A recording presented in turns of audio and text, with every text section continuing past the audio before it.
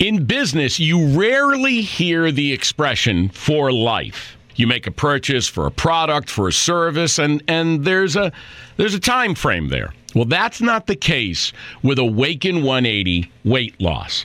Allow me to explain. You know, a year ago, I started with Awaken 180 weight loss and had incredible success losing weight. But you can lose all the weight in the world and not keep it off. And what good is it? That's why I have support for life from Awaken 180. Yeah. I mean, I go back for check-ins and make sure everything's going smoothly. But if I ever had a problem, the counselors are there to get me back on track. Why don't you do what I did and call for a consultation? 844-346-1800. 844-346-1800 or go to awaken180weightloss.com.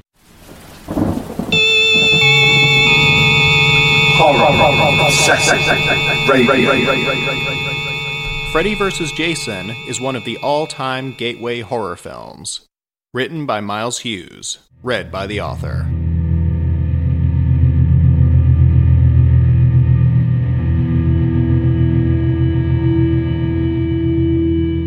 Last year saw the release of André Øvredal's Scary Stories to Tell in the Dark, which adapts a popular anthology series often cited in the same breath as Goosebumps when fans of a certain age talk about the books that initially got them into reading horror fiction.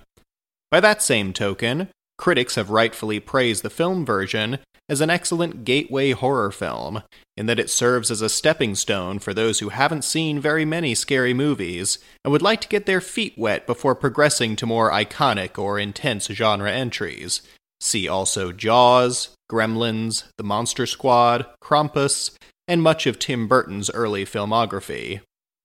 As a late-blooming horror fan, the concept of gateway horror films has always held significance for me. I was exposed to The Ring and Child's Play much too early, and subsequently steered clear of all things horror for a number of years.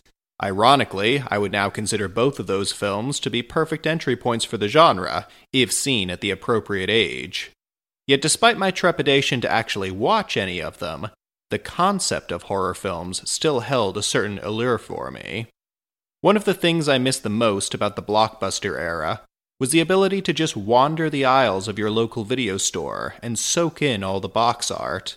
You could get a crash course in an entire franchise just by browsing through the relevant entries and skimming through the plot synopses on the back. Technically, you can do the same thing on IMDb or Wikipedia now, but it's just not the same.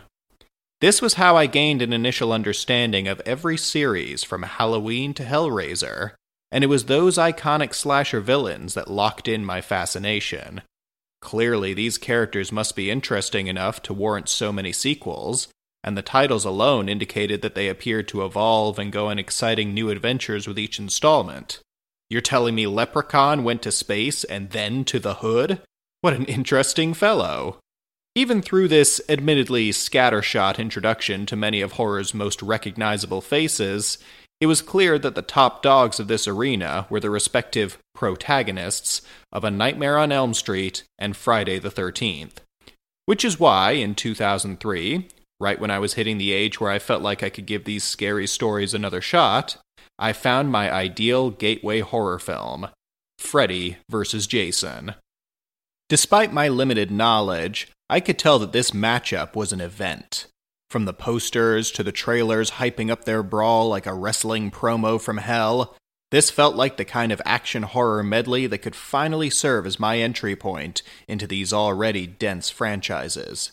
So I mustered up all the conviction that my 13-year-old self was capable of, and asked my parents if they would take me to see it. They said no, and since at the time I hadn't a rebellious bone in my body, that was that. But I kept it on my radar, undeterred by middling reviews and general bad buzz from fans who had been with these franchises from the beginning, and when it finally hit DVD, I had generated enough goodwill to convince my parents to allow me to rent it. They reluctantly acquiesced, conceding that at least this way they wouldn't have to watch it themselves. I braced myself accordingly and sat down to finally indoctrinate myself into this world of nightmares and psycho killers. In business, you rarely hear the expression "for life." You make a purchase for a product, for a service, and there's a time frame there. Well, that's not the case with Awaken 180 weight loss. Allow me to explain. You know, a year ago, I started with Awaken 180 weight loss and had incredible success losing weight. But you can lose all the weight in the world and not keep it off. And what good is it? That's why I have support for life from Awaken 180. Yeah. I mean, I go back for check-ins and make sure everything's going smoothly. But if I ever had a problem, the counselors are there to get me back on track. Why don't you do what I did and call for a consultation? 844-346-1800. 844-346-1800 or go to awaken180weightloss.com. And you know what? I absolutely loved it. Here were two distinctly iconic titans of terror arriving fully formed, their backstories and modus operandi clearly laid out in the opening sequence, going through the motions of an otherwise standard slasher movie plot, en route to a brutal showdown containing more blood and dismemberment than I had realized was even possible to depict on film. My initial misgivings that I wouldn't be able to follow along without having consumed their 17 combined previous films were unfounded. This was a standalone story that leaned into what made each character distinctive and frightening, admittedly in a heavily summarized kind of way, perfectly accessible for newcomers while celebrating what made them infamous in the first place.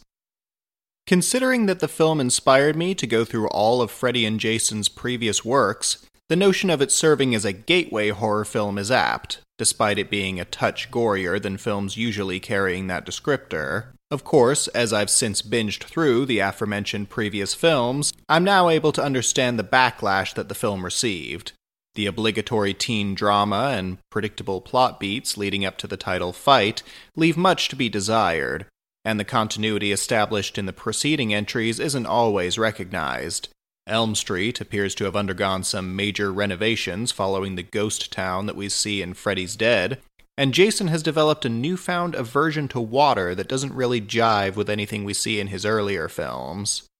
If you grew up with those earlier films, and had been anticipating this crossover event for longer than the Marvel Cinematic Universe has existed, I can definitely see how you would be disappointed with the end result.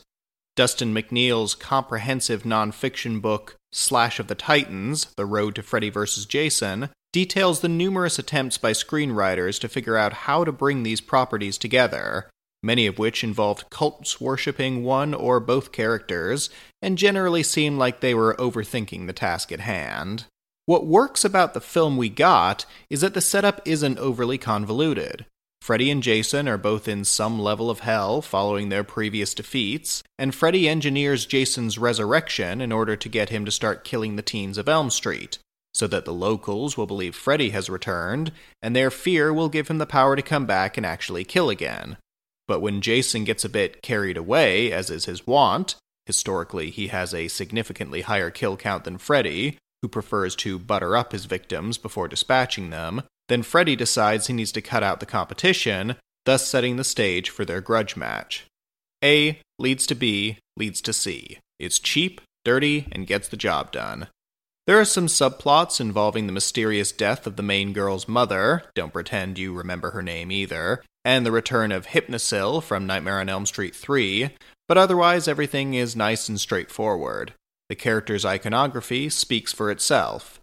And in a world where many of these slasher franchises have entered the double digits, iconography is everything.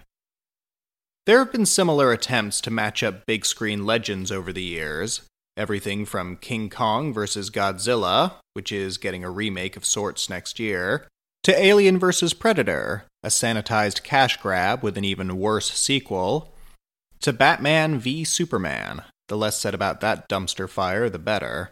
These films all lack Freddy vs. Jason's sense of fun and excitement at how awesome it is to finally see these two classic monsters face off. Director Ronnie Yu, Fearless, directs the action with an over-the-top flair that thankfully doesn't take itself too seriously. And while the ending does leave room for a potential sequel, as per slasher tradition, the film as a whole doesn't get bogged down in copious world-building because the world has already been built.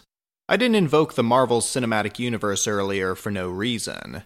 Those are films, like Freddy vs. Jason, that understand the value of iconography. The characters' distinctive looks and personalities are what people remember when the story specifics and bland supporting characters have faded away. That's what gets imprinted on the merchandise and gets referenced in memes.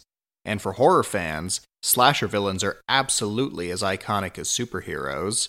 We're not going to the latest installment of our favorite franchise for the standard grab bag of annoying teens. We're going to see Freddy and Jason, Michael and Leatherface, Chucky and Pinhead, Jigsaw and Pennywise.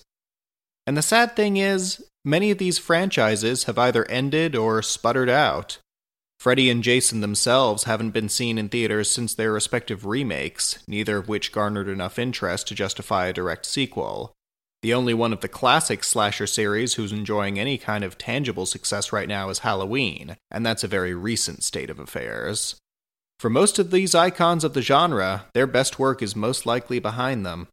And for the young, aspiring horror fan who's seen these characters on t-shirts and referenced in pop culture ad nauseum, yet doesn't know how to get started in going through their extensive filmographies, there are far worse places to get started than Freddy vs. Jason. Recent enough to not quite feel as dated as the original entries, yet old enough that it still features the original incarnations of the characters. Indeed, this would be Robert Englund's final indelible turn as the Springwood slasher. It's an ideal gateway horror film. It's also a perfect nexus point between horror's heyday of dominating the box office and the modern fascination with franchise crossovers that's been primarily dominated by comic book properties. The horror genre is multifaceted and extends in countless directions, but if you're looking to get acquainted with some of the famous faces that once defined it, then this is where I recommend you start.